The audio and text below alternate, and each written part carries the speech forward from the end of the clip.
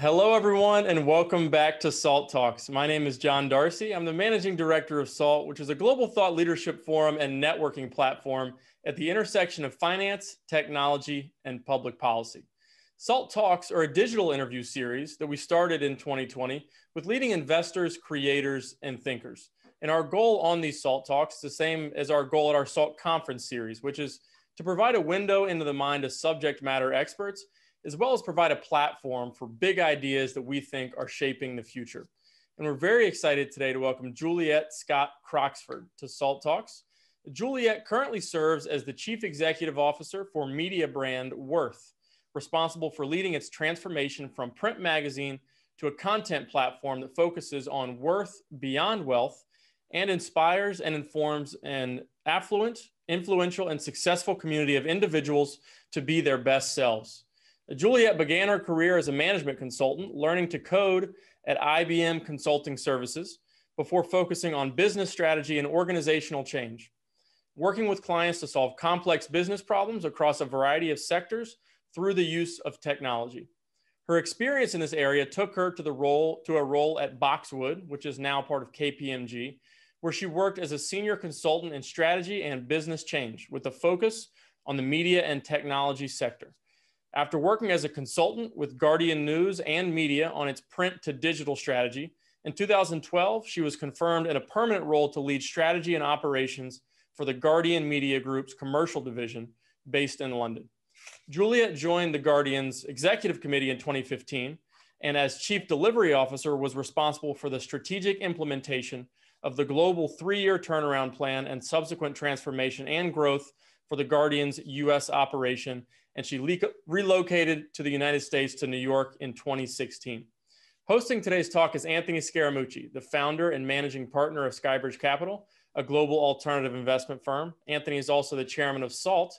And with that, I'll turn it over to Anthony for the interview. Well, thank you, John. And Juliet, what an introduction that was, right? That was pretty good. Did your mom write that? Did John read it the way your mom wrote it? Because I thought it was a fabulous introduction. It's a bit long, isn't it? Thank you, John, for doing that. No, I like it. I like it. It's just I want people to know. She's done a lot of stuff, Anthony. I also want people to know. I want people to know how accomplished she is and what a visionary she is. Is a good backdrop for the foundational aspects of the interview. So, but before we get into this, the where you are now at Worth and what you're doing, what your vision is, I want you to talk a little bit more about your past. What can we learn about you, Juliet, that we wouldn't find on a Wikipedia page or something that John didn't describe to our listeners? I guess professionally, I had the nickname Velvet Hammer. That was one that hasn't been out there before, but that was one of my nicknames in my previous company. And this is because you have like a wonderful way of like smacking people around, or what is it like? I think it was like a good way of like graceful change. Graceful change. Yes. Yeah. It's an elegant way that you can fire. Or put it this way, get shit done, but do it in a way that brings people along with you. So you're better at firing people than George Clooney was in that movie where he traveled around the earth firing people. Is that what you're saying? It was just firing people. It's bringing people along on the journey that you need to take them on. So I've been fired more than once in my life. One time I got fired from the White House. As you may not have known that. I mean, that's that was sort of a private firing. It wasn't really that substantially publicized. And then I got fired 30 years ago, February 1st, 1991. So it'll be my 30th anniversary of being fired from Goldman Sachs. I was 27 years old. It was a brutal firing. Then ridiculously, I got rehired into Goldman Sachs, separate story. So go ahead. I want you to fire me. Go ahead. Give me the velvet hammer. Go ahead. I'm sitting here. Now, let's see if you can do it. Let's see if you can do it in a more nice way than John Kelly did when I was in the White House. So go ahead. Hi, Juliet. Hi, Anthony. I'm not firing you on our live broadcast. We're not firing. Okay, so that's why you're the velvet hammer. See that? You're gonna go for the more subtle approach. Is that correct? Yeah, exactly. No, but it's more in reference to, I think, being able to set a goal and bring people along on that journey and take a business on that journey. I think that was more the reference to it. But yeah, it's not necessarily firing people. And then another thing that I should mention is in like 8 to 9 weeks, I'm having a baby, which not many people know about because we're suddenly in this virtual world. And unless you say something, you don't know. And we haven't got a name yet. So maybe you can help me with that. Well, I mean, I guessed appropriately and correctly that you're having a boy. So I'm hoping that Anthony is at the top of the list. But I mean, yeah, we could work on maybe that. the mooch. The mooch, could you imagine calling the mooch Scott Croxford? I know that would really go over well. Bit of a mouthful. Exactly, that would go over well in the Scott Croxford film. Okay, so let's switch gears abruptly to Worth Magazine, and congratulations on baby number 2. God bless you, and obviously we're here at Skybridge. We're huge fans of yours and your family. We're wishing you nothing but great health and success. But let's talk about Worth, because you have this storied career. You have an eye for things. Everything that you touch, frankly, has been transformed. You joined Worth because you saw something. You've gotten this thing that you've seen in your vision has been interrupted by the pandemic. So you're an entrepreneur, no whining, you're adapting and pivoting. So tell us that narrative. Tell us why you joined Worth, what you saw, what you see now, and where are things going. Yeah, and I think that there was a few things that I saw. The first one, obviously, being our chairman and investor, Jim McCann, who you know. Yes. Jim is a visionary and has an incredible story. And I know he's been on these talks prior to that. So, I mean, for me, that was clearly an attraction in that you work for people that you think you can learn and develop from. And so Jim was one of those people.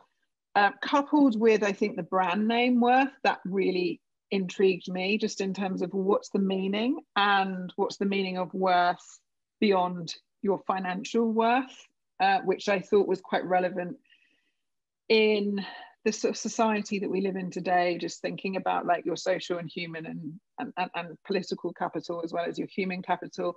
And as well as your financial capital. And then the other thing is I like a challenge. So I think I saw a brand that had potential.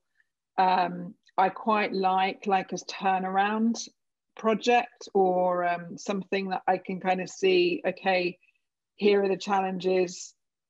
I've got some kind of understanding of where the media industry is heading. Not to interrupt, but let's discuss the challenges openly, because I think many people in media have similar challenges. So here are the challenges. What are the challenges, Juliet? So, I mean, challenge number 1 was consumers changing their habits when it comes to consumption of media and consumption of reading. So you probably, well, maybe you're a bad example, but a lot of people stopped reading newspapers on a daily basis, and they were using their iPhones or their iPads or their mobile devices to consume content. So that was one kind of change that media industries had to get to grips with. The other was the impact on the advertising industry. So the value of advertising in print was much higher than in digital. Then when you shift to digital, there was then a massive introduction of like the tech platforms, Google, Facebook. They started hoovering up all the ad dollars. So 99 cents in every dollar goes to the big tech platforms. So the other media entities are sort of scrabbling around for the rest. And then a lot of media industries, particularly legacy ones, had a massively high cost base. So they were sort of under challenge around their product. They were under challenge around how they were making their revenue. And they were also challenged by the size of their cost base, which was obviously kind of built up.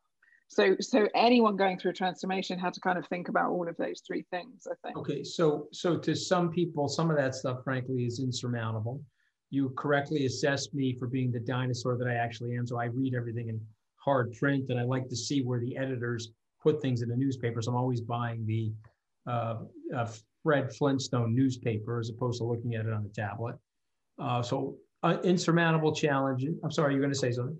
Yeah, but I didn't put you in that category because you're a dinosaur. You're a media junkie, I think, and so like you love consuming content, right? So look at the velvetness of this. That's very good. That's like a way of velvetizing something, right? Yes, exactly. Yeah, that's very well said. So, and I'll take it as a compliment, even though I know that I'm a dinosaur. But and I'm also male, pale, and stale, which I want to talk to you about in a second. But let's let's go to these challenges.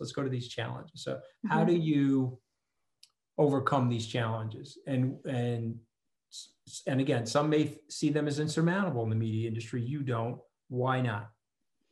I think look, I love change, and I thrive on that.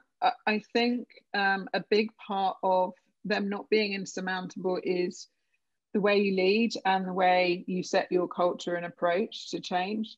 So I think the media companies that have adapted really well are the ones that have stayed nimble.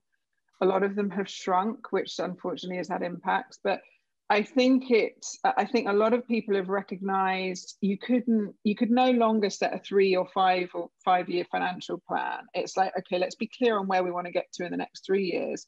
But actually, let's break that down and think about what we're going to do quarter by quarter and the outcomes that we're seeing helping us get to our overarching goal.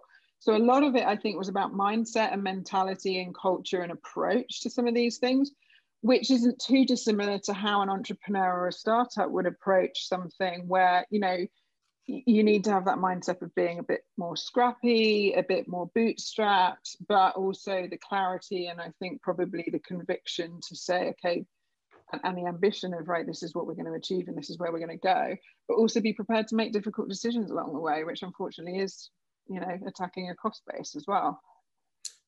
Okay, and so you're doing that successfully. You got off to a strong start, then you got hit with the pandemic.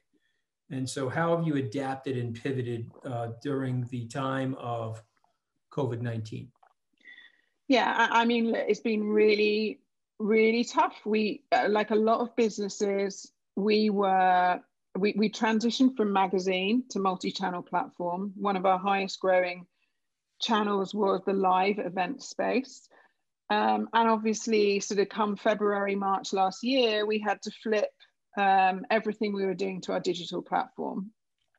Thankfully, we had invested and built up a digital platform and we'd seen strong growth on our digital platform. So we now like about over 130,000 monthly unique visitors, which has grown significantly. And we knew that through this time, we still wanted to deepen the engagement and the relationship that we had with our community and grow it. So we were like, okay, well, let's move all of our programming online. And then let's really rethink the content that we're publishing so that it connects with the community that we are engaging. And that's what we did. So some things worked, some things didn't. We're definitely going into this year being a bit more pointed and focused on the things that we want to continue. But we essentially just picked up our live event program and flipped that to our online channel. And then at the same time, launched a couple of new revenue streams. So our Women in Worth membership was one. We also done this books deal with a book publisher, recognizing that a lot of our community want to publish their work. So we just sort of kind of, I would say, flipped into more of a mindset of experimentation and rather than be paralyzed by it. And I think that was probably one of the sort of benefits of navigating through it. And I think the point of everything, and correct me if I'm wrong, though, is that the challenges have also presented opportunities for you because you probably are now thinking way more outside your comfort zone in the box, so to speak, than you were prior, right? So totally. Give us one example where you say, okay, wow, I wouldn't have thought of that but for COVID-19, and it is leading me into a very positive revenue area. Yeah, I mean, I think the Women in Worth initiative and platform is a great example of that. Like, we had quite an established, engaged community already. We were thinking about subscription, but it flipped us into a membership model much quicker than we would have done otherwise.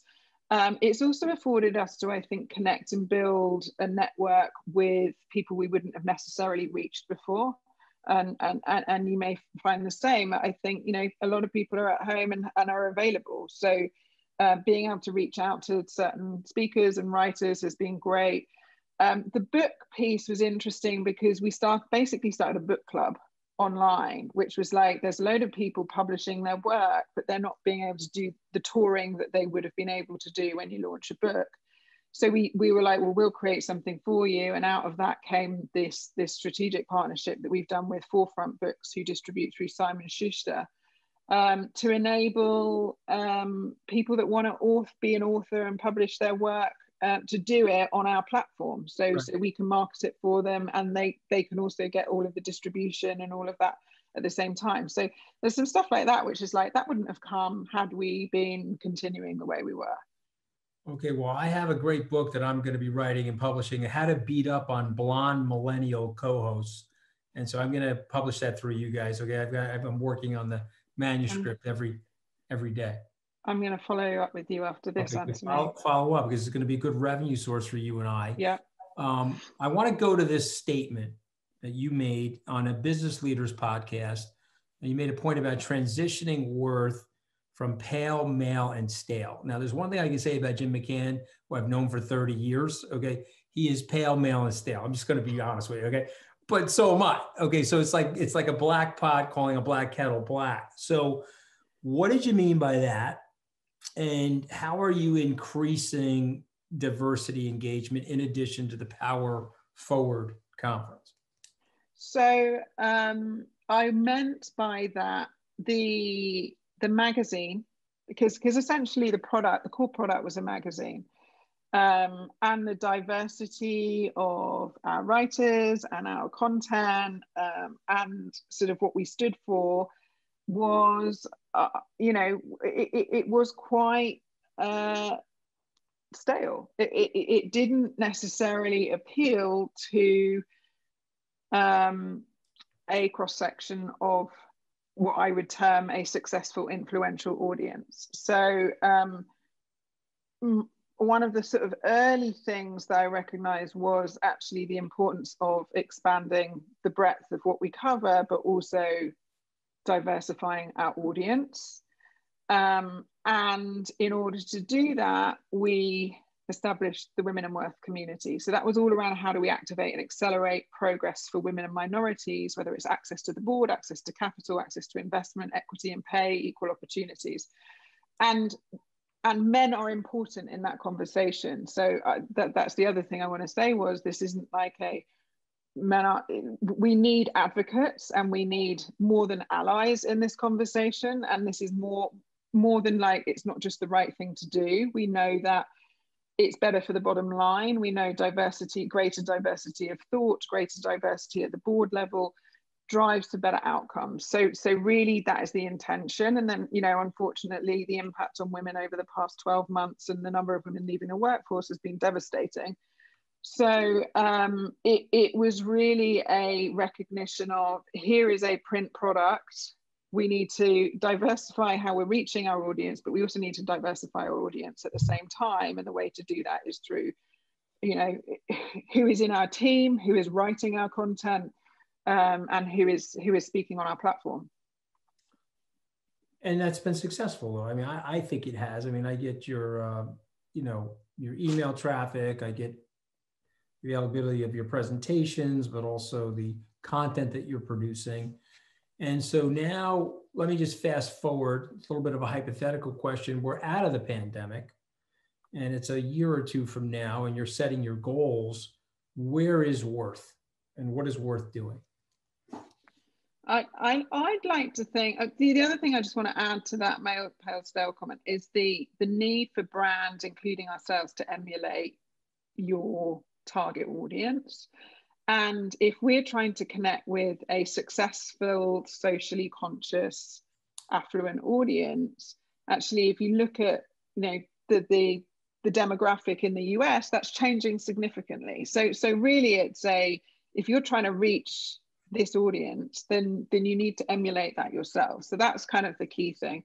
Fast forward a few years from now, I think we're striving to be a global media and event and content platform that has an incredibly engaged audience focused on the key topics that we speak to around worth beyond wealth. And I think there's a lot of opportunity to diversify and build out new franchises. I think the entrepreneur and founder space is very interesting, and really sort of thinking about the wealth transition in this country over the next 3, 5, 10 years. So that for me is exciting. And I think we should explore e-commerce opportunities. I think we should explore physical products as well as content and events. And I also think just kind of thinking about where does the event industry go from here is also another interesting one. I think it will move to a hybrid model. I'm not convinced it will go back to where we were. So I think the use of technology with physical and how does that mesh together, I think is a very interesting space to be in. You are from the United Kingdom. Yes. And how long have you lived in the United States? It will be 5 years in August. Okay, and so the first, I mean, you visited the United States. I'm making assumptions now, forgive me, but I'm assuming you visited the United States prior to that, but that was the first time you became a resident of the U.S. Is that fair? Yes. No? Yeah. Yeah. So my grandfather was American, so I visited a lot as a kid. And then my role at The Guardian, I had a global role. So I came over to New York a lot on business. And then I came over on assignment in August of 2016 and then have lived here ever since. Okay, so I want to ask a question about your observation of the United States over the last 5 years is what?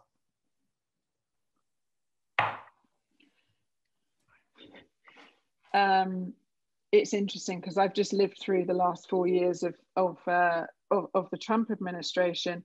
I think it's a country of lot of opportunity, but I think it's also a country that requires a lot of unity. And I think now is the time to mobilize as a nation and not as separate parties around some real systemic issues. I think that there's a sort of slight identity crisis that the nation has gone through. But I also think it's an incredible country that offers a lot of opportunity, which is one of the reasons why I'm here. But tell me about this identity crisis, if you don't mind. So what is the identity crisis? I think the interesting thing that we've seen over the past year, take the first week of this year, for example, and what happened in the Capitol.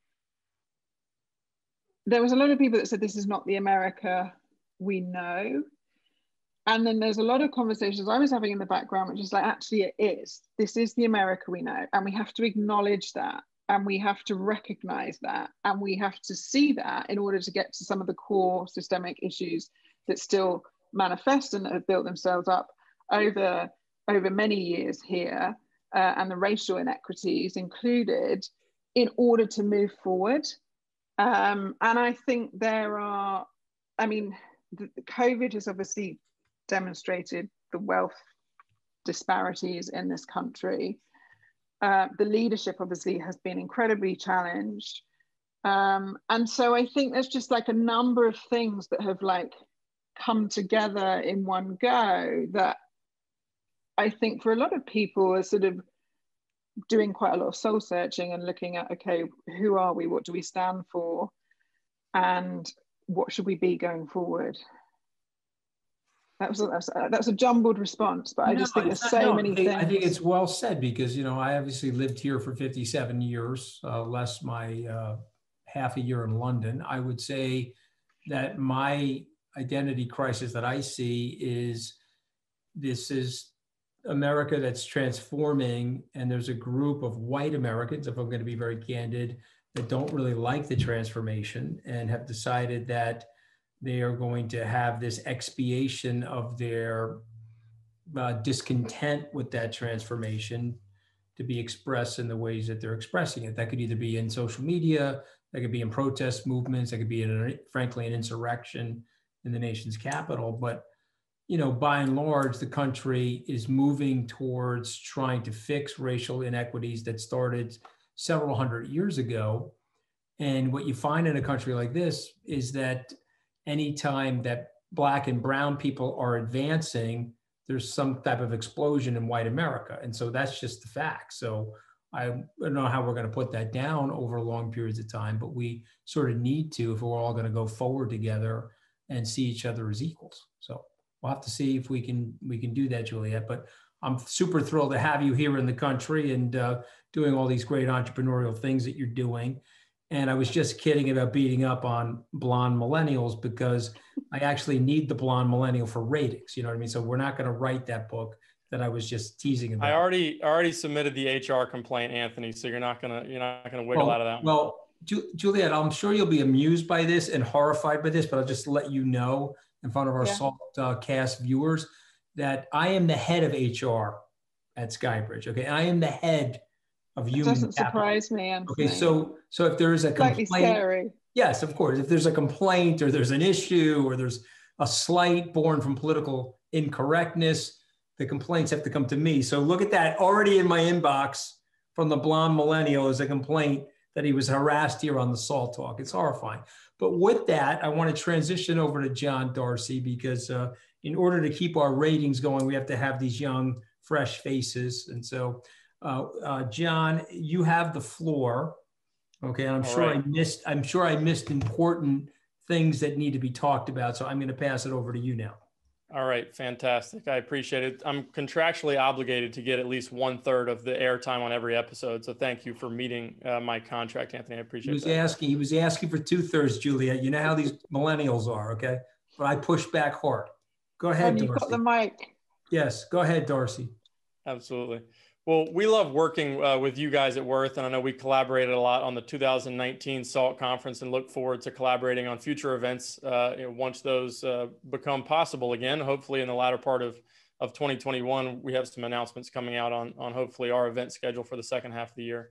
Just wanted to start off on that note. And, as a thought leadership brand that's in some ways similar to Worth, we've wrestled with the same issues. And one question I have for you is, how are you planning? I know you've made a transition. You helped with the Guardians transition to a more digital first operation, and you're helping Worth with that transition as well. But how do you continue to stay sort of at the forefront of innovation with platforms like TikTok and other ultra short form content? What we think of as short form now, which might have been Facebook and Instagram a few years ago, now is condensed into 30 seconds. We had 2 of the top TikTok personalities on Salt Talks a couple days ago, Josh Richards and Griffin Johnson. But how do you continue to stay at the forefront of that and communicate with a younger audience in a way that's native to them? Yeah, it's a really good question. I think there's a sort of higher order question, which is like, how do you create experience? I mean, our partners are brands. How do you create experiences for brands that are valuable in an online world? And then coupled with, where is your community or where is your target audience and how are you going to reach them? We're not currently on TikTok, but I would say I think it's a misnomer that it's all Gen Zs, actually. Right. There's a lot of, I actually think it's an incredibly influential platform, and I have a good friend that works there. We are on other social channels, and we do really look at the analytics of where our community comes from, how do they find our content, and what do they read, and what do they then click through to. And it's all of those insights that help inform for us, okay, what content do we produce next? Where should we find more of our audience?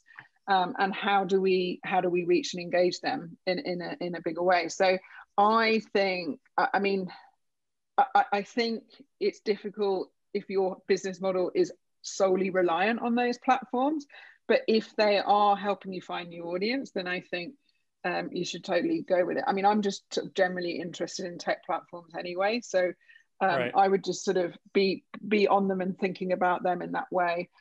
I think the other interesting thing, John, is what's the notion of like social interactions in a digital format? So not just kind of Zoom, but how do you really do business development? How do you really network and build relationships?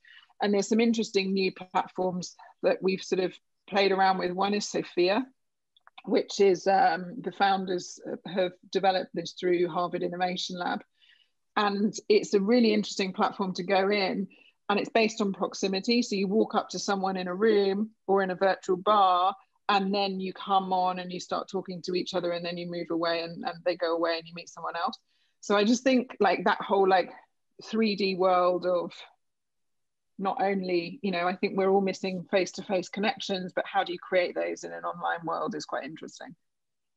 Yeah, I want to continue to talk about that because I'm interested in a lot of the same things. And as event organizers, I think we think about these things on a professional level as well. There's a platform, Clubhouse, for example, that just got another big round of funding from Andreessen Horowitz, which, again, they're trying to reimagine social interaction in a digital world and media in a world where people are craving some level of social interaction without being able to physically meet. Have you studied Clubhouse, and what do you make of that model of sort of drop-in podcasting conversations in a topical format? Yeah, I'm on it, and I know a couple of the investors fairly well. I think it's really interesting. I think it's an interesting model. I mean, right now it's audio only, right? So I think it'd be interesting to see where they go on the video side of things. Right. It's very much community driven, but it's also kind of, I think, you know, very much born out of Silicon Valley as well. So you kind of get a certain group of people in a certain conversation. But I think it's an interesting innovation, and I think the growth of that community is impressive. Like in the last 12 months. I think it's just understanding. I mean, I'm not sure what the revenue model is yet for them, because there's no advertising, there's no subscription. I imagine they'll go down a subscription route, I think. But yeah, I think it's, I mean, I've been on a couple of the conversations. I think for me, it's like that all of these platforms are vying for your time, and we're all quite time poor. And I think also there's a huge fatigue as well, right? I mean, if you're on Zoom all day and then you're going on Clubhouse in the evening, I mean, I don't necessarily have the time or the energy to do that all day, every day. Yeah, no, we felt that. You know, as we explored our sort of virtual event calendar for 2020, we started just thinking about, if we were in the shoes of members of our community, what do they have time for and what do they really want? You know, there's so many webinars and virtual events that are out there. So we tried to come up with a list of SALT talks that really cut to the heart of certain issues and weren't just a time suck on people. I think it's hard in a digital format to get people to tune into a 3-day conference, you know, from 9 to 5, the way they would engage at a SALT conference in the traditional sense in a way. But yeah, how do you foster those social connections and interactions? Jim McCann, your chairman, who's spoken on SALT Talks and been to our SALT conferences, he talked about how there's just this innate human need for those social interactions and connections. And so how do you think, you talked about the hybrid event format sort of taking over post-COVID, where you have in-person gatherings that are also informed by the digital piece. What do you think those hybrid events will look like in a way that'll be able to engage people that aren't there in person? I think there'll be a lot more intimacy. I personally, I can see, you know, when physical events come back, I can't quite see the massive, large conferences in the way that we've had them before. So I think the hybrid is a combination of more intimate connections with your sort of most loyal community and people, and then, you know, overlay that with some of the stuff that we've been doing virtually, but also build on it. I think what's interesting is like how you swap business cards, and like really that bit when you go to a conference and you come back with a stack of business cards, and it's like, what's the equivalent of that? But I mean, I think people are going to be really hungry for personal connection, but I think it's going to take a while to kind of bounce back to the way that it was. Yeah. And I don't necessarily think it's going to be at the scale that we saw. And I also just think on things like travel, I think we're going to see personal travel and family travel come back much quicker than business travel. Personally, I just think, you know, we've sort of demonstrated to an extent that we can be productive and do a lot of things at home. Yeah, and you took a whole generation of people. I mean, at Skybridge, we did some teleconferencing and video conferencing, but it wasn't a core part of our business operations. And now you have an entire workforce that's extremely literate on teleconferencing and being able to foster those connections without having to jump on a plane. But we definitely agree that there's huge pent up demand for that in-person interaction. I think almost there was too many conferences pre-COVID. You know, we started the SALT conference, Anthony did, I wasn't at Skybridge at the time. in 2009. And there was, at that time, post-crisis, there was a dearth of conferences, but you've seen just an explosion in events. And I think this COVID period sort of cleansed that overpopulation of events, and people are going to be sort of wanting to get back in the groove now that we haven't had those interpersonal interactions. See, if John was around, Juliet, he would have started the pepper conference. You see that? And maybe we need to have some salt and pepper to make it more diverse. We need a little spice, Anthony. We're working. Maybe I'll have the cayenne pepper conference. You never know. Okay, keep going, John. You're doing a good job, John. Keep going. Thank you. I appreciate it, HR director. So in terms of the audience for Worth, you guys serve a very affluent audience. I know is traditionally your core demographic at Worth.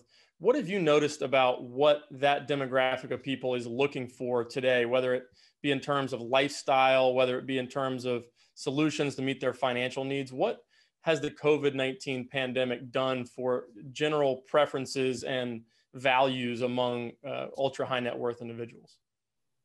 Yeah, I think even pre-COVID, we'd recognized that our audience had a hunger for not only sort of nice things to buy and how to spend their wealth, but it was about the higher order impact they could have on the community and on the world around them and their values. So we'd already, and that's sort of reflected in our mission of Worth Beyond Wealth. So even pre-COVID, we recognize actually we're not trying to just reach a wealthy audience, but a wealthy audience that's in tune with how to lead and live a life with purpose and how to use their wealth and success in positive ways and for the greater good.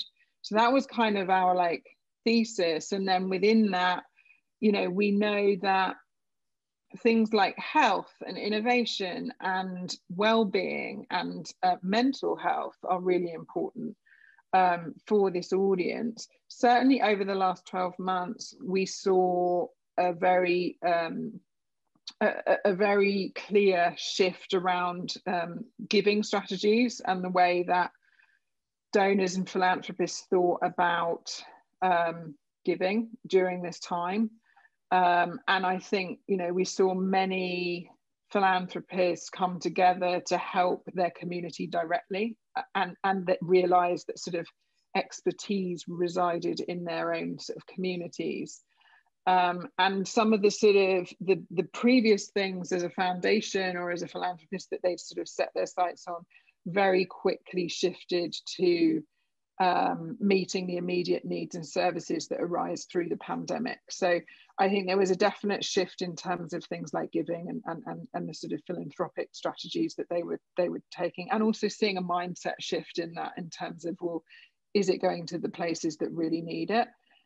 But then that said, on the flip side, we know, luxury and nice things are still important. So we also recognize, things like how you travel now. It might be how you travel sustainably, and what you buy and the things that you have in your home are all still really relevant. So I think we sort of tried to really broaden the content strategy to cover obviously things like wealth creation and business innovation, but then impact philanthropy, health, and some of these higher order questions, as well as, well, how do you live your best life and how do you enjoy your best life? Yeah, it's very well said. The World Economic Forum is calling it the Great Reset. And that's not just in terms of the way we think about investing, but also the way we think about our lives in general. So I think it's very well said. Julia, thanks so much for joining us. John.